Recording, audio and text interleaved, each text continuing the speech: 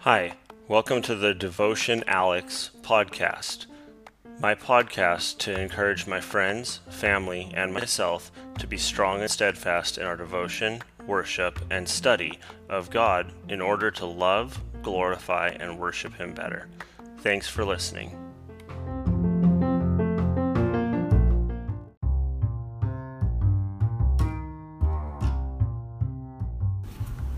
Psalm 21. The king shall have joy in your strength. O Lord, in your salvation, how greatly shall he rejoice. You have given him his heart's desire, and you have not withheld his request of his lips. Selah. For you have met him with blessings of goodness. You set a crown of pure gold upon his head. He asked life from you, and you gave it to him, length of days forever and ever. His glory is great in your salvation, honor, and majesty you have placed upon him. For you have made him most blessed forever. You have made him exceedingly glad in your presence.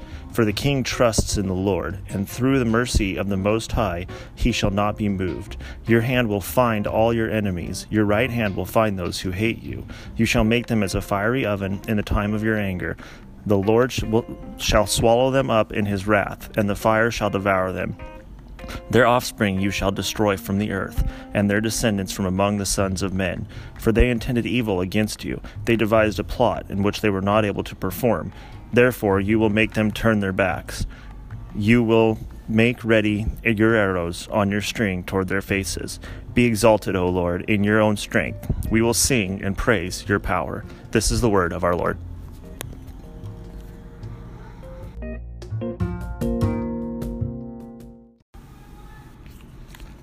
Hello, thank you guys for joining in. Today is Wednesday, the 21st of November, 2018. I am recording this on location at my unit's Thanksgiving Day potluck. So we are doing Witness Wednesday today, and here in a minute you'll hear my conversation with my coworker, Justin Tarowski, and I think it was a good conversation. He's was raised as a Catholic, seems to not really be following the faith anymore, but I think the conversation, you could see in his heart, or in his eyes and his, expressions and just how he talked, that he seemed to be considering the things we talked about. So let's get right to the interview, and it's about 15 minutes, so sorry for the little bit long episode today, and I hope everybody has a great day, and talk to you all tomorrow. So first of all, hi, this is Al, and I am at my unit's Thanksgiving thing right now. So I just got with a coworker here, and we're gonna just talk about his beliefs. So what's your first name? I don't even know. Justin. This is Justin, and so Justin, what just tell me, what do you believe about God? Do you have a personal view regarding God? I was raised Roman Catholic through my adopted family from Poland. I believe there is a God, but I haven't practiced Catholicism in a long while. Mm-hmm. Just kind of fell off of it when I separated from my mom. So. Gotcha. Okay. So, but I haven't had a thing where I wanted to switch faiths or anything. It was just I've been Catholic. I just don't practice it. Gotcha. Okay. What do you like? If there is a God, how would you describe God, I guess, let's say? I think, to be honest, if the way that I look at God, it would be almost impossible to describe him, because he's got this awe-empowering thing about him. Mm-hmm. So it'd be I don't think the human mind, in my opinion, could fathom what he would be like. Yeah. I mean, in the Bible, from what I was studying when I was growing up in high school and everything, it was he made us to be in his image. So I'd imagine he's similar to us, but he knows a lot more. Yeah. I mean, that's what the Bible says, that he's not, or that our ways are not his ways, and who can fathom him, right? So I mean, the Bible tells us who he is. It gives us his revelation, but that's all that it gives us of him is the revelation of him. Whereas there's so much more to that. So I understand what you mean. But so do you think that when you die that you'll go to heaven, or have you thought about it really? Okay. I still believe in that. Yeah. How would you say that like somebody gets to heaven? I think it has to do with their intentions. Well, let me ask you it this way. If you're standing before God, if you die right now and you're standing before God and he said, "Why should I let you into heaven?" What would you tell him? I would say my intentions are pure heart, and you probably know this, or he probably knows this better than anyone, but I've never had an intention of where I would intentionally harm anyone or like, I don't know, just I don't think that I haven't done anything enough to warrant to not go to heaven, but it would be up to him really to forgive me for straying my path. Okay. So like when God created man, right? Like God, it says in the Bible that God created man by the word of his power, right? Mm-hmm. So he created us perfect in his image, like what you said. And and in the garden, Adam and Eve were in perfect communion with him, right? Yep. And then, do you know what happened that caused them to not be in communion with him anymore? So he, I don't know if it was before or after but I know that Eve ate from the forbidden tree and the fruit, and that caused them to be impure. Exactly. Because God told them not to eat from the tree, or they would basically be impure to his wisdom. Yeah. And so they both ate from it, and that basically is what caused the original sin. Yeah, exactly. Yeah, so that's what, the fact that we Adam and Eve ate of the fruit, and he said, in that day you will surely die, right? Mm-hmm. Because they sinned. Meaning that because of that, they turned away from him, and now they were going to die because they went from being eternally with God to now being separated from him because he's perfectly holy, right? Yeah. So, and that's still his standard today, is perfection, right? Just like that one little sin of just eating that fruit was enough to separate them from God, right? Yeah. And so the Bible teaches that we, if you're not perfect, that you are separated from God, and everybody who isn't perfect would be deserving of hell, right? Yeah. So then the question for you is, have you ever told a lie in your life? Yes. Yeah. What do you call somebody that tells lies? A liar. A liar, yeah. You ever, I don't know, you ever taken God's name in vain? Yes. Yeah, it's called blasphemy, right? Mm-hmm. And then you ever looked at somebody with lust for them? Yep. Like a female? Yeah, the Bible says, Jesus said that, you've heard it said, do not commit adultery, but I say that if you look at a woman with lustful intention, you've already committed adultery with her in your heart, right? Yes. And then, gluttony. There's gluttony, which is one of the sins.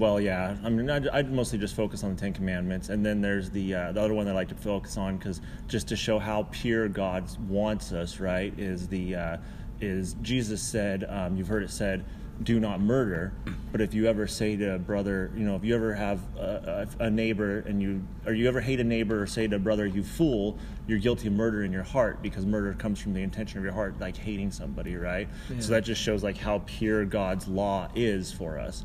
So you ever done that? You ever hated somebody? Yeah. Sure. So based on your own admission, this is not me, this is what you just said. Yeah. You're a liar, a thief.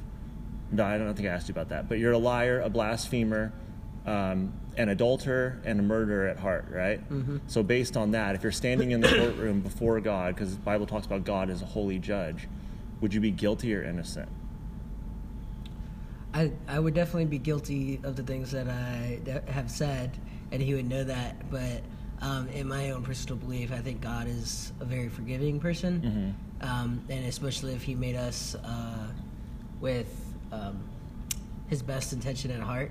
He also gave us the ability of free will, which is, I don't think that's part of the reason why we're not as pure as him, but we all have our free will, and he respects that because he gave that to us. Okay. And so so the thing with that, I mean, God is like, the two things about God is it talks about in the Bible about his love, right? But then it also talks about him being perfectly just. Yes. And like if we were looking at like a human judge, right, and if that judge were to say to some random person, like a murderer comes in and standing before him, says, I did it, I admit it, God, I admit it, Judge, I'm guilty, and the judge were to say to him like, oh, that's okay, you admitted it, so, and I know that you weren't like really trying to be a murderer, you just killed them because you were hungry and needed food or whatever, like, and he's like, okay, I'm gonna let you go. that judge wouldn't be very just, right? No, he wouldn't. Yeah, exactly. And so God is perfectly just. And so basically because of that, the Bible says that all who are guilty of sin are deserving of hell, right? So based on that, you and I are both sinners. We deserve hell. But like you said, God is also forgiving because he loves us. But there's a reason why he's forgiving. Do you know what that is? That I do not know. I bet you do if you think about it Probably. for a second. But so 2,000 years ago, Jesus came, right? And he lived a perfect life that we couldn't live, right? And then what happened at the end of it? He died for our sins so that we could be forgiven. He was hung on the cross, right? Yeah, he died for our sins. So what that is, that's called substitutionary penal atonement. Or penal substitutionary atonement, I mean. And what that means is that the penalty that you deserve, he took upon himself on the cross, right? Yep. And then and it was a substitute for you. And then his perfect life that he lived for those 33 years that he was alive, he gives to you so that when God looks at you, he doesn't see the sinful man that you are, the sinful man that I am. He sees Jesus and Jesus' perfection. And he's forgiven you for every sin that you've done by Jesus' death on the cross. So that's, so like you said, God's going to look at you and he's going to judge you based on one of two things. Either, well, three things really. Number one, are you perfect, right? Like Adam was created perfect. Before he sinned, he was perfect, right? Yeah. Obviously you're not, because I'm not either. None of us are. The second thing then is you're a sinner. So then based on that sin, you deserve hell, right? Yep. And then the third thing he's going to look at is are you or are you not trusting entirely in Jesus Christ and not in your own goodness for your salvation, right? So that's so that's what the gospel is, and that's what makes it so much different than any other religion in the world. Every other religion just teaches like, let's do enough good works. Let's hope that we do enough good to outweigh our bad, so that we can get to heaven one day. And the Bible says that no, you can't. You cannot do enough good, because once that you sin against a holy, perfect God, you can't ever get back to that. Somebody needs to pay that penalty. In the Bible it says, without the shedding of blood, there is no forgiveness of sin, right? So, so what do you think about that? I mean, do you think that you've ever actually trusted in Jesus alone for your salvation, or have you kind of gone through life just kind of trusting in your own goodness and stuff? I think I started out trusting Jesus with my salvation, especially when I was younger. But I don't think I do that too much anymore. I don't think about it as much as I should. Yeah. To be honest. Yeah. Definitely when I was younger, growing up in a Catholic home, Catholic school, it's ingrained in me, and I still think it's there subconsciously, especially since I've been to other churches and I haven't followed their beliefs. I still am more devout in Christianity. So I think there's a part of me that still does. Yeah. Just good. I don't express it or think of it as much as. Yeah. Well, in the Bible it says that those, in Romans 8, it says those whom he predestined, he called. Those whom he called, he justified. And those whom he justified, he also glorified, right? And so it says that if you've been called by God and you've put your faith in him and he's given you his Holy Spirit, then you are justified. Now it means that you have, Jesus' penalty Jesus' death on the cross is paying for you. And then it says, in those he will glorify, meaning that he will keep you to the end, And so in 2 Corinthians, it says to examine yourself to see if you're in the faith or not, right? And so, and how you do that is you look at your life and you say, okay, if I've trusted in Jesus, because I've trusted him and he's given me his Holy Spirit, do I see a decreased pattern of sin in my life? When I find myself falling into sin, do I confess it to God and turn away from it, forsake those sins, right? And not because you're scared that you're going to go to hell, but because God has died, or Jesus died on the cross for you, and because you love him, you want to live to glorify him now, right? And so I just encourage you, to just continue to look at that and get into the Bible again, and if you ever, I do a Bible study on Tuesday nights and stuff, so I didn't mean to be preaching at you. I just kind of wanted to know what you believe and what you think about all that and stuff. So what are your thoughts? Do you have any thoughts about just that in general, or? No, not really. I guess appreciate you talking to me. I haven't thought about it for a really long time, so it was a little taken aback when I was asked, but I don't know, it's opened my eyes a little bit more than something that I put on the subconscious back burner. Haven't thought about it for a long time. Still walk into churches sometimes, and when I'm in the presence of the congregation and Jesus. And God, I cry sometimes just because I haven't been there for so long, and when I get in there, it's overwhelming. But outside of that, I haven't been in a church for a while and haven't really thought of the thoughts. So.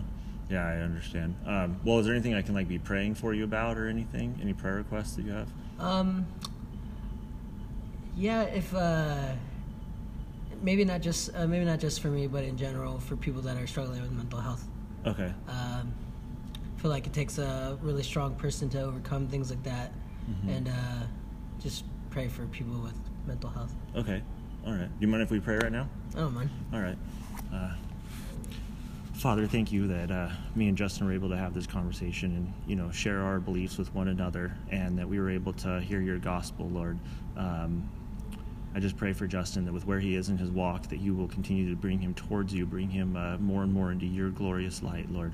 Teach him to trust more in your Son, Jesus, every day.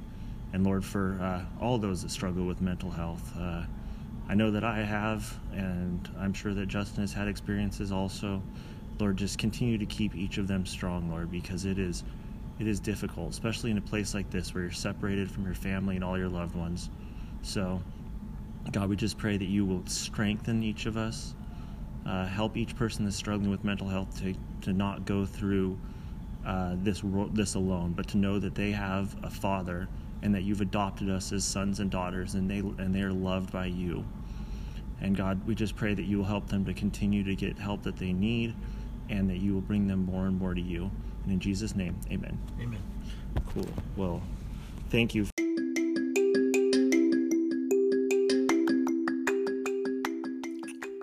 Thank you for listening to my podcast today.